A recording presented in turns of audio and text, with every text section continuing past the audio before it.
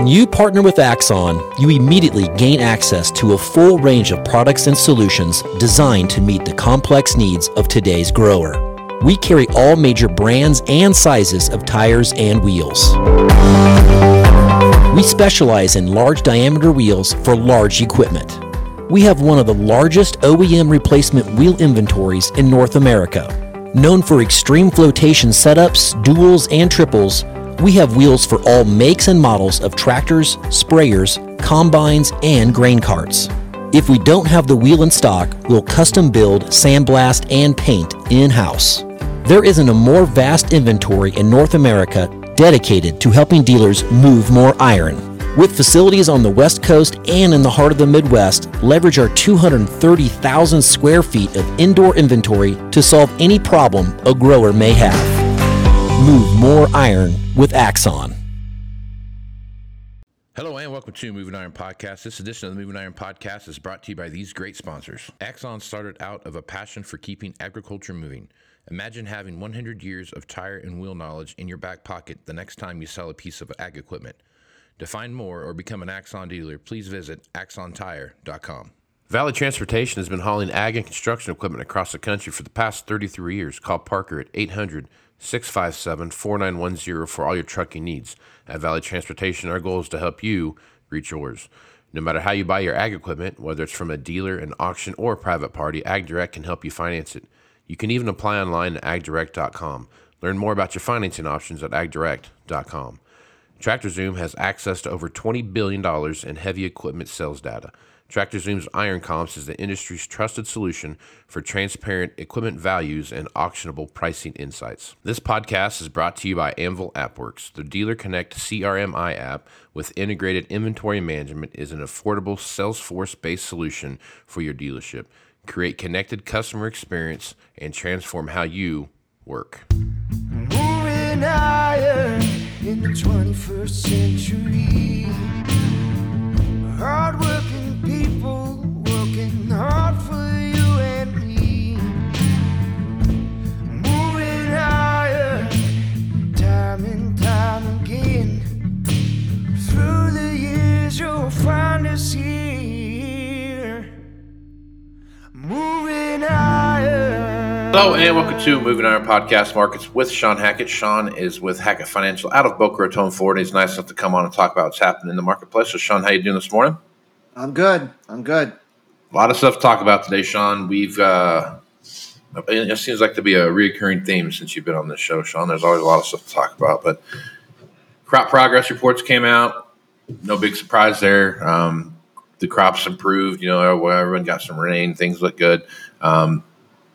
But I can tell you in my neck of the woods where I live at right now, it has been, mid 80s for the most part all summer long till about like this last half of last week. It kind of started, we started getting 2 or 3 days of 90 plus, and then we get, back to the 80s. But this whole week has been 90 plus, and the humidity levels are higher than they've been in the past, and there's just a lot of moisture in there. So your last week of July going into August prediction of, hey, things are going to turn hot and dry, it's starting to happen. So I guess talk a little bit about what you saw there and some of your reaction to what came out of that crop progress report. Just remember the crop progress report, for the most part, unless you're completely, in an isolation chamber, is old news. Everyone already knew that the weather was good and we're going to see better crop ratings. So it really doesn't matter. What matters is what's coming up. And the models keep getting drier and keep getting hotter. And everybody has been got lulled to sleep because for 2 months the models have said hot's coming and they back out. Hot's coming and they back out. Hot's coming and they back out. Yeah. But this time, as we have highlighted, you have to know when the models are right and you have to know when the models are wrong. I believe the models are right this time. And the reason they're right this time is because the hot sea surface temperatures that have developed off the Atlantic coast, which had been super cold, that is a dramatic change in the fundamentals for U.S. summertime temperatures. It's a massive change, and I don't hear anybody talking about it. Nobody's talking about it. It's a massive change. It's just dramatic change, and that's why the heat's coming, and it's going to deliver, and the models are right. and it's not going to be backing off. And it's not going to be cool. It's a completely different fundamental. So now the surprise is that the heat's it'll be hotter than they thought, or it's going to be more extended than they thought, or it's going to be more easterly than they thought. And you can have wet and hot, Casey, and it hurts yields. If it's super hot and wet, it still hurts yields. Temperature is the most important fundamental, in terms of crop yields. More important than actual moisture is high heat. So this is really a big change. And if we meet that high heat I'm not anticipating, Casey, I want to be very clear, I'm not anticipating May, June low precipitation levels that were some of the driest we'd seen in 50 to 100 years. I'm not anticipating that for August. But I think we're going to be below normal. And that's all you need with this kind of heat is below normal rainfall in the core grain belt with high heat, and you're going to do a world of hurt to soybeans. You're going to do a world of hurt to the spring wheat, which the Canadian prairies and northern plains, and you're still going to take bushels off corn. Everyone thinks the minute pollination is done, you can't hurt the corn crop. You can, and you will hurt the corn crop in August, just not as much. Right. Grain fill is extremely important, and you can lose, 2 to 4 bushels per acre off the top if you have an unfavorable August, which, that's not the same like losing 10 or 15 bushels off the top, like we could have it if July had turned out drier. But at the same time, it's not trivial. So I think when you look at all of that, it's telling me, and it should be telling everyone out there, that a sizable tradable rally from late July into the mid-late August timeframe, I think, is a pretty likely outcome. And then the question becomes how high, how long, and obviously exactly what happens with weather, Casey, as we go forward is going to be determining that. But I kind of like the prospects for grains here. If you're in the business of buying bean meal, corn, canola meal, if you're in the business of buying these grains, I just think I might get myself some coverage here. If you're needing to, you're wanting to, I think this might be a good time to be looking at doing that. Yeah. Okay. All right. So, and that's something else you talked about, crop inflation, prices and stuff like that last time, and what that meant and what that would look like. So, you're everything's kind of coming together here, Shawn. So, well, the dollar crashing to new lows is a huge, huge fundamental shift to a currency inflation related commodity price mechanism from a deflationary rising strong dollar mechanism. We have turned a corner to where the US dollar devaluation is now underway. Right. We've talked about this all for the last 6 to 12 months. At the back half of 23, we are expecting to see this take place. And we really believe that the next like really important low point for the dollar is going to be in that 2024, 2026. But the hard down phase is from now into 24, early 25. And so, we haven't seen a currency inflation related move in commodities. We had a little bit of it in late 2020, Casey, before the dollar rally. But you'd have to go back to the 2000s, the last time we had a currency-related, inflationary-related move.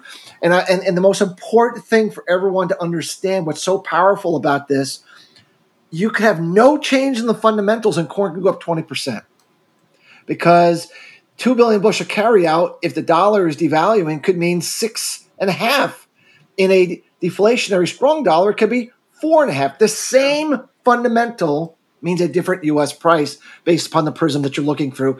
And that, I think, so many people do not understand. They're always looking at, supply and demand and using that to try to determine price. And that's very valid, and you should do that. But you have to look at through the substrate of currency and understand that we don't need corn supplies to come down to have a big rally in corn if the dollar's in a devaluation cycle. Now, if those supplies come down, it just makes the upside that much more exciting. Right? That much more impactful. Yep. But that's why we're saying is, if you're having in a tub and you got a bunch of boats and you fill up that tub with water, which is a weakening currency, all the ships are going to rise. Now, Now, some might rise a little faster than others based upon their height and weight and width and what the winds are doing.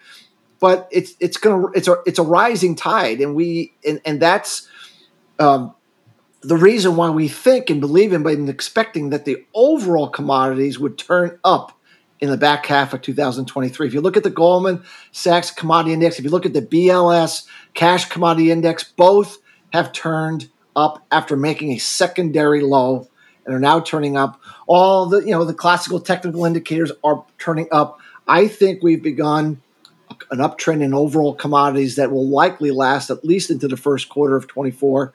Doesn't mean you won't have corrections along the way. Doesn't mean it's straight up. But I think we have turned the tide, no pun intended. And one now wants to be buying breaks instead of selling rallies, which has been the winning strategy for the last 18 months.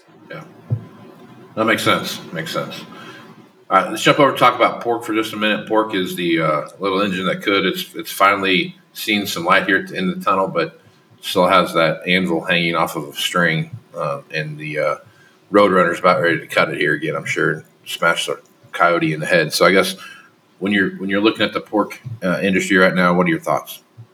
Well, understand that we got to a record differential between pork cutout price and beef cutout price. So at some point, someone has to say, looking at a budget, well, I just can't afford that. I really like beef, but but I want my family to have some meat. So here you go. Secondly, we had African swine fever in China, and they just don't need anything, and they haven't been buying anything, or not as much as they could have been buying. And then we had the Supreme Court decision that upheld the California hog humanitarian treatment laws that says if you don't treat hogs in the humanitarian way as they've defined it, they are not going to allow pork to come into the state of California. Then that just caused a crushing blow to the market, and we had the worst margins, I believe, in history for a while. Then the Supreme Court said, well, maybe we were a little too rash. Maybe we need everyone a little bit of time to adjust. They jumped the gun there a little bit. Yeah, maybe we, cold turkey, maybe it's just not. Yeah. So they delayed it till the end of the year. And of course, what would you do if you're a buyer? You would buy every bit of pork you can get your hands on while you're allowed to bring that into the state of California before they close the door again. So that's been largely the reason that the hog market and the pork cutout price has taken off, is that there's been a mad dash of buyers to, get themselves, buttoned up here so they can get through this, period where they can't bring that pork in until hopefully the industry figures out what the heck are we going to do here? How are we going to manage this dramatic loss of domestic demand? The real reason to own hogs, in our opinion, is the post-African swine fever demand from China. That's really the long-term reason. This short-term rally, all nice, and we'll take it, and it's helped the pork producer make, get themselves in a better financial position where the prices are right now. It's not a long-term driver. Eventually, that demand's going to get cut off, and we have to deal with what do we do with it. But the China demand would be more than offset that. And right now, I look at the hog price in China as the signal I'm looking for to determine whether they're done herd liquidating and they're ready to see the hog price take off, give the hog producer in China a reason to rebuild the herd. If you rebuild the herd, you need a whole bunch of meal and corn and everything else. And it's not happened yet. In fact, we made new lows this week in the China hog price if you look at the September contract. So that's not giving me the green light yet. I'm absolutely 100% confident we're going to see that price take off before we get to the fourth quarter, but it hasn't happened yet. And that's what gives me great reservation on this rally in hog prices that's stemming from a short-term Supreme Court decision, but it's not really being generated by a long-term change in Chinese demand. I kind of feel like we're set up for a big correction. Maybe not going back to where we were, Casey, but it's certainly, I think, a big correction as most of the buyers are going to get themselves to where they need to be, and they're going to back away. I'd be a little worried on hog prices heading into August, maybe early September. And if I'm sitting here as a hog producer wondering what should I be doing, I think I would be taking advantage of some of those price increases. When you were looking at a near-death experience a month or two ago, I might just book some of those prices right now. I think that's the right way to manage risk until the Chinese parabolic demand comes into the equation and gives you the really exciting reason to be bullish the hog industry and the hog price in 2024. Hypothetical here, get your crystal ball out and let's talk about something here. So Russia backs out of the grain corridor deal, and which I don't think that's any big surprise to anybody. I think everyone saw that coming. I think that's a big deal. Immediately, Russia missile strikes, drone strikes, all that stuff to the port of Odessa further hampered Ukraine's ability to move grain out of the Black Sea region. Moreover, they pretty much made it clear that any ships leaving out of that area that are not Russian are going to get attacked, basically. And they kind of read between the lines what you saw. Ukraine is the fourth largest producer of wheat in the world. Right now, they have roughly about a half of a normal crop in storage. One ship came in, I can't remember where it came in from, maybe Lebanon or something like that, and got 26,000 metric tons of grain. Basically, you'd need something like 700 more of those ships to get the same level of grain out of Ukraine, and it's just not going to happen. So whether Ukraine comes back next year or not, and this is all over, then go back and plant regular crop again, it's going to be years before they can get safely in and out, and there's going to be a number of insurance companies that are going to say, yes, let's go drive these ships through an area that was once mined and see what happens. I just don't think long term could this be the last year for the foreseeable future that Ukraine has the ability to move grain out of their area. I don't know how to predict the future of geopolitics, and things can always surprise, but at the end of the day, I believe that this shift in the geopolitics is going to cause Russia to back away from lowballing the cash wheat price, which is what they've been doing for month after month after month after month, and that's what caused wheat prices to lose half their value because they, right. And I think if you really think back on it, probably one of the reasons that they were willing to do that. Number one, they had a record crop last year, sure. Winter wheat, 100 million metric tons, so they had a lot of wheat. At the same time, I think they were purposefully trying to put Ukraine production further out of business, knowing full well that once they did, then they could kind of name their price. Because at the end of the day, they need a lot of money to fund the war that seems to be going on forever now. Mm-hmm. And they don't. It's hard. They got to sell a lot of wheat at this low price. They can sell a lot less at a higher price and bring the same amount of money in, or sell the same amount of wheat and make more money. So I think if you really look at the chess pieces, probably their long-term strategy was to eventually cut Ukraine off from the rest of the world, and then they would back away. The price would take off, and then they would then come in, as a savior, providing wheat to those that are willing to buy it from them. Remember, their winter wheat crop's going to be 15% down, or about 85 million metric tons. Their spring wheat crop going to be down 10 to 15% from last year. So they're going to have a lot less wheat to sell. And if they have a lot less wheat to sell, they're going to need a higher price if they're going to generate the same amount of capital they generated last year when they had a lot more wheat to sell.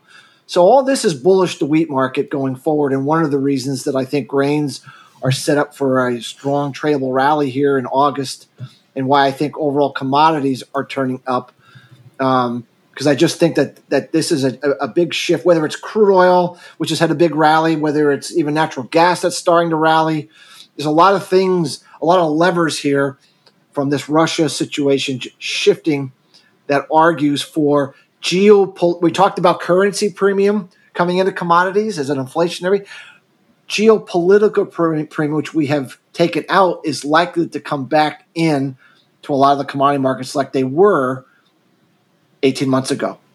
And so you put in geopolitical premium, you put in weather premium that we're talking about, you put in currency premium, you have yourself an uptrend in overall commodities, Casey. And typically when commodities turn either up or down, it's not 1 month, it's not 2 weeks. it's 9 to 12 months. Those are your typical up and down moves minimally in an overall market is, in commodities. It's a multi-month move. So I think that's where we're at. And that's why any buyers out there that have been holding back, and they've been very successful, by the way, holding back. The buyers that have been living hand to mouth have made a killing living hand to mouth. But you also have to know when to shift and get in and go ahead and get some of your physical needs bought. We're at the point where you need to get things bought. I don't think hand to mouth is the right approach going forward, at least into the first quarter of 24. I think if you wait now and keep going hand to mouth, you're going to turn a very good strategy into a very catastrophic strategy in a hurry. And I don't think that is in anyone's best interest to do, especially if you're looking to manage your long-term business through your input costs. This is an awfully good time to lock those in right now. Right on. All right, Shawn. Good stuff as usual. Folks want to reach out to you and get more information about what you're doing over at Hackett Financial. What's the best way to do that? Our Twitter page is at Feridex. That's FERIDEX 11. We have a LinkedIn page. Of course, our website is Hackett, HACKETT, advisors.com. We're not habitual posters. We do save most of the information for our subscribers, but we do from time to time put on information and interviews about our work to give people an idea of what we do, to see if how we do things and why we do it is of value to your listeners. Right on. Shawn, appreciate you being on the podcast. Thanks, Casey. Always a blast. We will talk to you again soon, my friend. All right, I'm Casey Seymour with Moving Iron Podcast. Check me out on Facebook, Twitter, and Instagram at Moving Iron LLC. Go to LinkedIn at Moving Iron Podcast. Go over to the YouTube channel, which is Moving Iron Podcast. Check that out over there, and you'll see the video version of this podcast. Go to movingironllc.com for everything Moving Iron related and all the information for the Moving Iron Summit coming up here in Nashville, Tennessee, September 11th through the 13th. If you want to sign up for that, you have roughly about 20 days to do that. So and it's almost booked up too. So if you're interested in doing that and you're making a decision, go ahead and hit the registration button there, and you'll get $50 off from the people over at Axon Tire. So with that, I'm Casey Seymour with Shawn Hackett. Let's go smart, folks. Out. Axon started out of a passion for keeping agriculture moving. Imagine having 100 years of tire and wheel knowledge in your back pocket the next time you sell a piece of ag equipment. To find more or become an Axon dealer, please visit axontire.com. Valley Transportation has been hauling ag and construction equipment across the country for the past 33 years. Call Parker at 800-657-4910 for all your trucking needs. At Valley Transportation, our goal is to help you reach yours. No matter how you buy your ag equipment, whether it's from a dealer, an auction, or a private party, AgDirect can help you finance it. You can even apply online at agdirect.com. Learn more about your financing options at agdirect.com. TractorZoom has access to over $20 billion in heavy equipment sales data. TractorZoom's Iron Comps is the industry's trusted solution for transparent equipment values and auctionable pricing insights. This podcast is brought to you by Anvil AppWorks. The Dealer Connect CRMI app with integrated inventory management is an affordable Salesforce-based solution for your dealership. Create connected customer experience and transform how you work. Moving higher in the 21st century. Hard work.